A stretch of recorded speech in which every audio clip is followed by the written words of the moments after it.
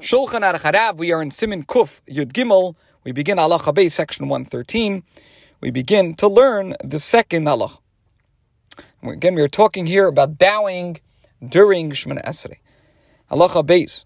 Hanehagim lishchois b'Reish Hashanah, those who bow on Rosh Hashanah, v'Yom Kippur and on Yom Kippur, k'sha'imrim zachreinu v'micha meicha, when they say zachreinu and micha meicha, which are additions that are made to the first and second blessings of Shemana Esrei. Throughout the Aseret he made tshuva, the 10 days of repentance. Tzrichim liskoif kishemagim l'soif habracha, they must stand erect when they reach the end of the respective blessings. Now, even though one will bow as ordained at the end of the first blessing, he still has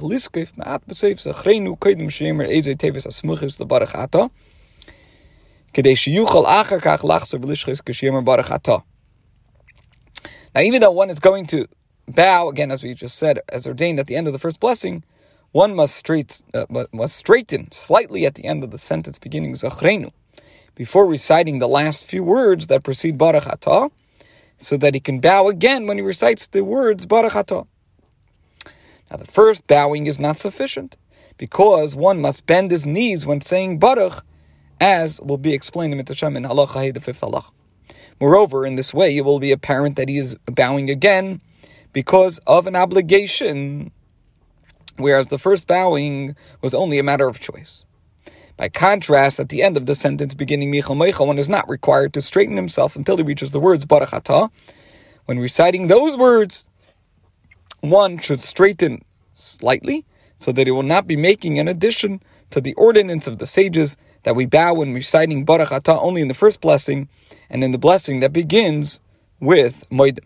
Similarly, those that are accustomed to reciting the entire Shemana Esrei of Rosh Hashanah and Yom Kippur, while bent over, must straighten slightly at the end of every blessing and at the beginning of every blessing, so that they will not be making an addition to the ordinance of the sages that one should bow only at the beginning and end of the first blessing and of the blessing that begins with Moedim.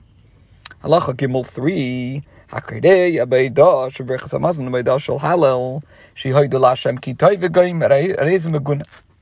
One who bows in the second blessing of the grace after meals, and this bracha as well begins with noida, known as haidah, which in this case means thanksgiving.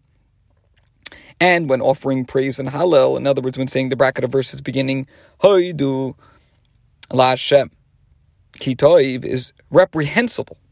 And the same applies to other expressions of gratitude. For example, L'cha, Levatcha, Anachnu Moedim, such as the statement, to you alone we give thanks, that is part of the Nishmas prayer that is said on Shabbos and Yom Tov. Another example, V'yata Likeinu Moedim Anachnu Lach, to you alone, now our God, we offer thanks to you. That's said as part of Psukei de Zimra, the verses of praise. The reason that it is, as we said, meguna, it's reprehensible to bow when offering these praises, is because one should bow when reciting Baruch Atah, reciting expressions of thanks, only at the places ordained by our sages. Again, which that is ba'avis, at the beginning and the end of the first blessing, at Tchila v'Seif, uvayda, and at the end of the Moedim blessing in Shemana Esrei. Because the expression hayda does not imply bowing at all, but grateful acknowledgement and praise. One who bows and never uses a form of the term hayda is reprehensible. Alter Rebbe says, "V'sachalu, he is a fool. Uchriyasi sichlos, and his bowing is an act of foolishness."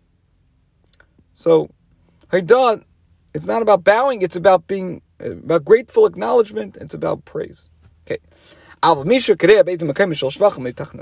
By contrast, he who bows while reciting various passages of praise or supplication, or because it appears to him that for some reason bowing is appropriate at a certain point, or because it is customary to bow, as is the case during the recitation of Kaddish, or because of the ardor of his heart, the